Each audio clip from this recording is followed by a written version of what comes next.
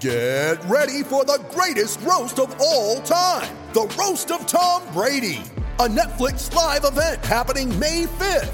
Hosted by Kevin Hart, the 7-time world champion gets his cleats held to the fire by famous friends and frenemies on an unforgettable night where everything is fair game. Tune in on May 5th at 5 p.m. Pacific time for the Roast of Tom Brady, live only on Netflix. Penn State opens as a home underdog to Iowa. We're looking for bright spots in the Lions' 30-23 loss at Nebraska. Penn State's now the last team in the Big Ten looking for its first win of the year.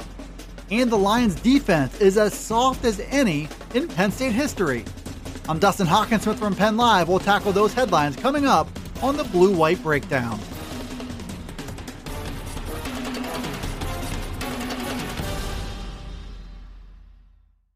Penn State's quest for win number 1 of the 2020 season has spilled into Week 5 and a home matchup with Iowa. And for the second time this season, the Lions will go into that game as a home underdog. Iowa opened the week as a 2.5-point favorite for a game that will kick off at 3:30 p.m. at Beaver Stadium. Penn State limps into this matchup with an 0-4 record, including a 30-23 loss at Nebraska over the weekend. Iowa got off to an 0-2 start with tight losses to Purdue and Northwestern, but has since gotten on track with lopsided wins over Michigan State and Minnesota. The Hawkeyes blew the doors off the Golden Gophers last Friday night behind a dominant rushing attack. Tyler Goodson rushed for 142 yards and 2 touchdowns, and Mekhi Sargent added 86 yards and a score in that 30-5-7 win. That Hawkeye rushing attack will be a key in Saturday's matchup at Penn State. Iowa has a big physical offensive line that will look to establish its dominance against the Penn State defensive front, looking for its best game of the season. There's a good chance that the winner of that matchup will also be on the right side of the scoreboard come this Saturday.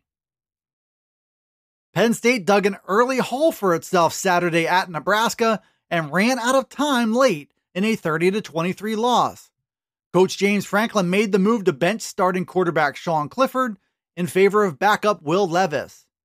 And a sluggish start and early mistakes were again big factors as the Cornhuskers built a 27-6 lead at the half. Penn State took control of the game in the third and fourth quarters and led Nebraska in most statistical categories. But the Lions still slipped to 0-4 behind that early deficit on the road.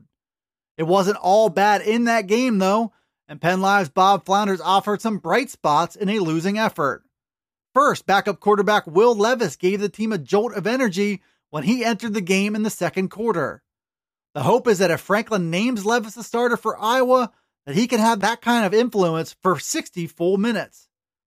Jason Oweh was a bright spot as he tied for the team high with 9 tackles, and he pressured Nebraska quarterback Luke McCaffrey into his only interception of the game in the fourth quarter.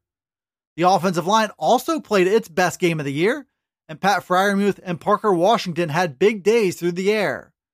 Saturday's effort was far from perfect, but Penn State also showed some signs that maybe the team is waking up in time for the second half of the year. We'll start to find out this Saturday when the Iowa Hawkeyes come to town. Penn State lost to Nebraska on Saturday afternoon, and Illinois knocked off Rutgers. That left the 0-4 Nittany Lions as the only winless team left in the Big Ten Conference.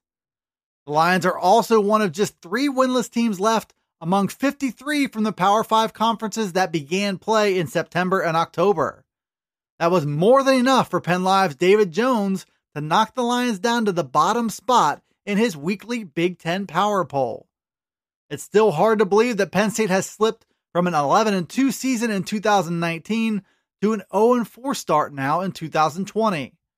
Playing football through a pandemic is an odd situation that's impacted a number of college football heavyweights. But Jones is convinced that Penn State's overtime loss to Indiana in Week 1 has had a dramatic effect on the rest of the season. A win there and this Penn State team would still have perhaps all of its goals on the table, even with a loss to Ohio State. And there's no telling how that level of motivation could have impacted the Lions in losses to Maryland and Nebraska. All of that is hypothetical now with the season slipping away. The best case scenario now is to regroup and for Penn State players to rise to their current challenge. With a little luck, a 4-4 regular season is still very much on the table, as is a 5th win the weekend of the Big Ten championship game. If those things do happen, Penn State has a chance to shift the entire dialogue around this team looking into 2021 and beyond. Penn State slipped to 0-4 following Saturday's 30-23 loss at Nebraska, and there were plenty of takeaways and storylines from that game that could carry into the remainder of the season. Penn Live columnist David Jones looked at 5 such angles in his post-game reads column on Sunday. One of his big takeaways was not a friendly one for Brent Pry and his Lions defense, which made the game a little too easy for Nebraska. The Huskers scored on their first drive, and they opened up a 27-6 halftime lead. That sluggish performance is an area that requires immediate attention by Pry and head coach James Franklin. On the bright side, Penn State's trio of running backs all ran harder and better at Nebraska than they have all season. That's one group that could inspire a turnaround, especially if the offensive line continues to get a push up front. With that in mind, Jones figures a better framework is starting to emerge for Kirk Ciarrocca's new-look offense.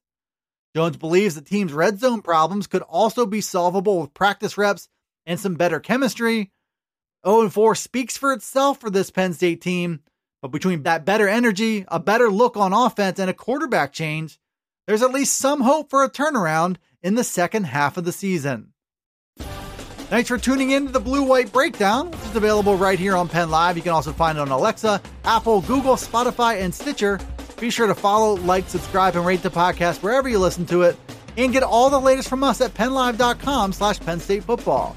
You can also check us out on Twitter, Facebook, and Instagram.